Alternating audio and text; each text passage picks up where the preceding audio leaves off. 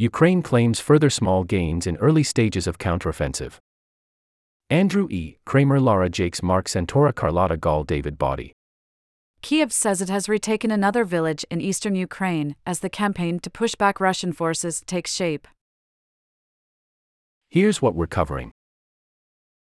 Ukraine claims it has recaptured another village in the east.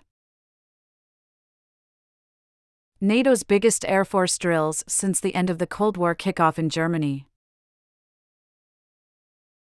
Residents of a Ukrainian city are asked to cut water use by nearly half. Everything will die, the dam blast imperils Ukraine's vital lifeline.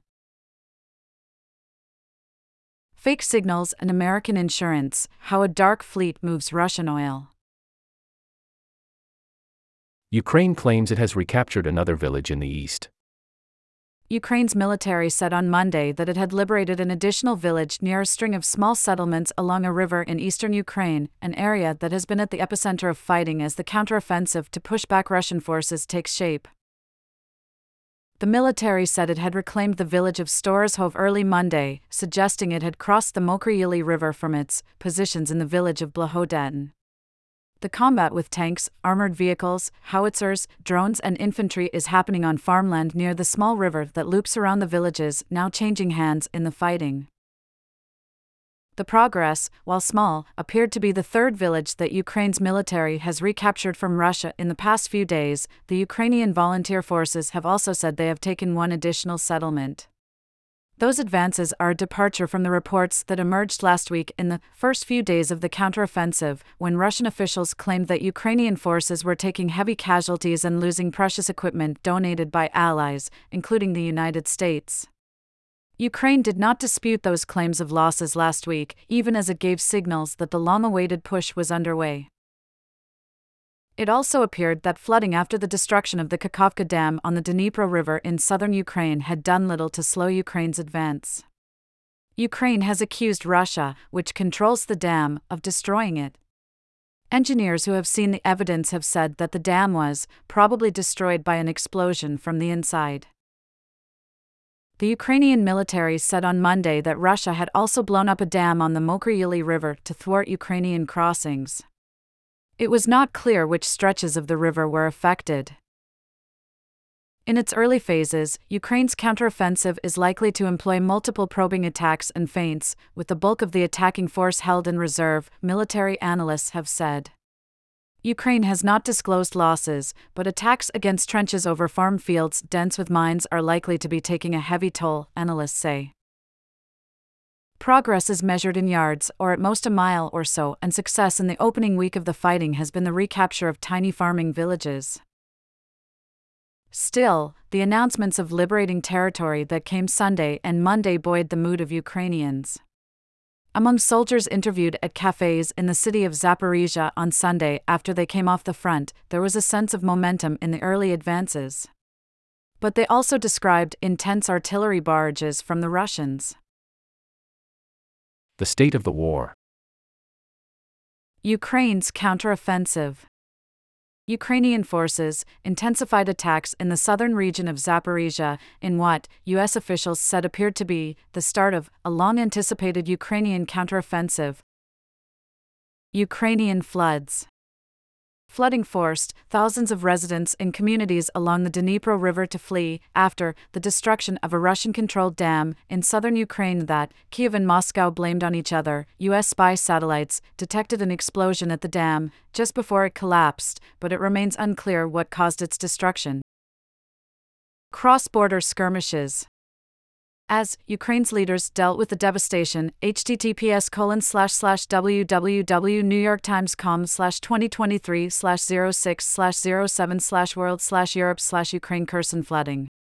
HTML action equals click and type equals legacy collection and state equals default 10 module equals styln Russia Ukrainian variant equals show and region equals main underscore content underscore 1 and block equals storyline underscore top underscore links underscore circ caused by the floods in southern Ukraine. Cross-border hostilities in the northeast continued, with both sides trading heavy volleys of artillery shells. NATO's biggest air force drill since the end of the Cold War kickoff in Germany. Wunstorf, Germany. More than 250 aircraft and 10,000 personnel will participate in a 2-week military exercise beginning on Monday involving NATO nations and Japan, in what host nation Germany bills as the largest deployment of aircraft in the alliance's history. Planning for the training began in 2018. But it comes as fighting escalates on NATO's doorstep in Ukraine, where Kyiv's forces, backed by arms from Western allies, are mounting an offensive to reclaim territory captured by Russia since the invasion ordered last year by President Vladimir Putin. Officials involved in the 25-nation NATO exercise said it sends a message about the alliance's solidarity. I would be pretty surprised if any world leader was not taking note of what this shows, in terms of the spirit of this alliance, which means the strength of this alliance, Amy Gutmann, the U.S. ambassador to Germany, told reporters last week. That includes Mr. Putin. The exercise, known as Air Defender, is led by the German government and will bring together the largest number of aircraft from outside Germany for a training mission since NATO was founded in 1949. The United States flew about 100 National Guard and Navy aircraft to Germany for the exercises. The 12-day event starts with an air show in Wunstorf, in northern Germany, that will feature cargo and refueling planes, workhorse aircraft that have been crucial to getting weapons and supplies to Ukraine. Pilots will conduct other missions with fighter jets, the show horses of the sky, at 5 other bases across Germany. The exercise comes a few weeks after the United States reluctantly agreed to allow Ukrainian troops to train on, and eventually obtain, American-made F-16 fighter jets, not just for the current conflict against Russia but also as part of a longer-term deterrence strategy. Air Force General Ingo Gerhards of Germany, who is overseeing Air Defender, said it was not directed at anyone, and emphasized that no offensive scenarios would be practiced. We are a defense alliance, and so this exercise will be of a defensive nature, General Gerhards told reporters in Berlin. But General Gerhards said that when he proposed the exercise, in 2018, the trigger for me back then was the capture, the annexation of Crimea, the Ukrainian peninsula, by Mr. Putin 4 years earlier. After Russia's full-scale invasion of Ukraine last year, General Gerhards said, allies on NATO's eastern flank, closest to Russia, are asking for reassurance that the alliance will defend them in case of aggression by Moscow.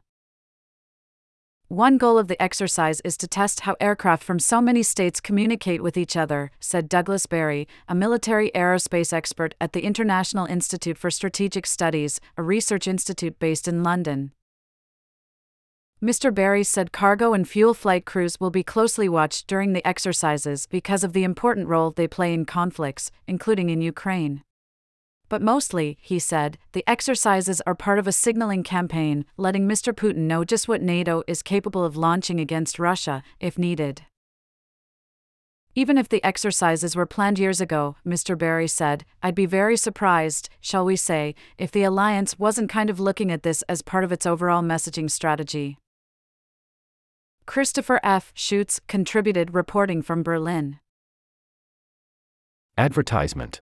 Residents of a Ukrainian city are asked to cut water use by nearly half. KYIV, Ukraine. Hundreds of thousands of Ukrainians were ordered on Monday to reduce their water consumption by nearly half, a consequence of the loss of one of the nation's largest reservoirs after the destruction of the Kakhovka Dam in southern Ukraine last week. Nearly three-quarters of Kryvyi Rih, a steel and mining city of 630,000 people about 80 miles north of the dam, will run out of potable water within weeks if consumption is not reduced by 40%, Oleksandr Vilkel, the head of the city's military administration, said. In the surrounding Dnipro region, officials said that 89,000 people were already without clean water and have urged people to buy bottled water. The water challenges show how the crisis unleashed by the dam disaster is widening, even after thousands were evacuated from towns and villages submerged as the reservoir emptied. The destruction of the dam, which was controlled by Russian forces, flooded dozens of towns and cities along the Dnipro River, which is the lifeblood of agriculture and industry across southern Ukraine and now divides Russian and Ukrainian forces in much of the region. At least 10 people have died in Ukrainian-controlled territory and thousands of people were evacuated on both sides of the river. As water levels have receded, the long-term effects of the flooding and of the lack of a reservoir to feed clean water to farmers and residents are becoming more apparent. President Volodymyr Zelensky of Ukraine, in an address to the nation Sunday night, lashed out at Russian forces, whom he blames for destroying the dam. Engineers who have reviewed the available evidence have said the collapse was probably caused by a blast from inside the Russian-controlled dam. Moscow has denied responsibility. Mr. Zelensky said representatives of the International Criminal Court had visited the Kherson region and have seen the consequences of this Russian act of terrorism with their own eyes and heard for themselves that Russian terror continues. The court did not immediately confirm the visit. Everything will die. The dam blast imperils Ukraine's vital lifeline.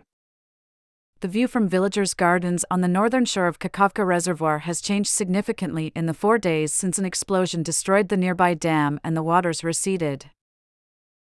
Mud flats stretch for hundreds of yards, and a long sandbar has emerged from the water reaching out across the bay.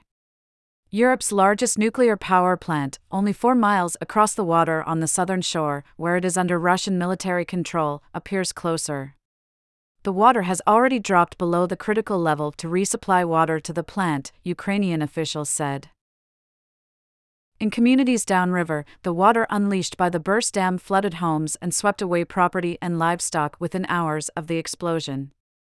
For those living upstream, the disaster has unfolded in slow motion, the reservoir dropping 3 to 4 feet a day. Everything will die, said Tatiana, 64, as she walked through her fruit and vegetable garden, with young tomato plants on her left and red currant and black currant bushes on her right.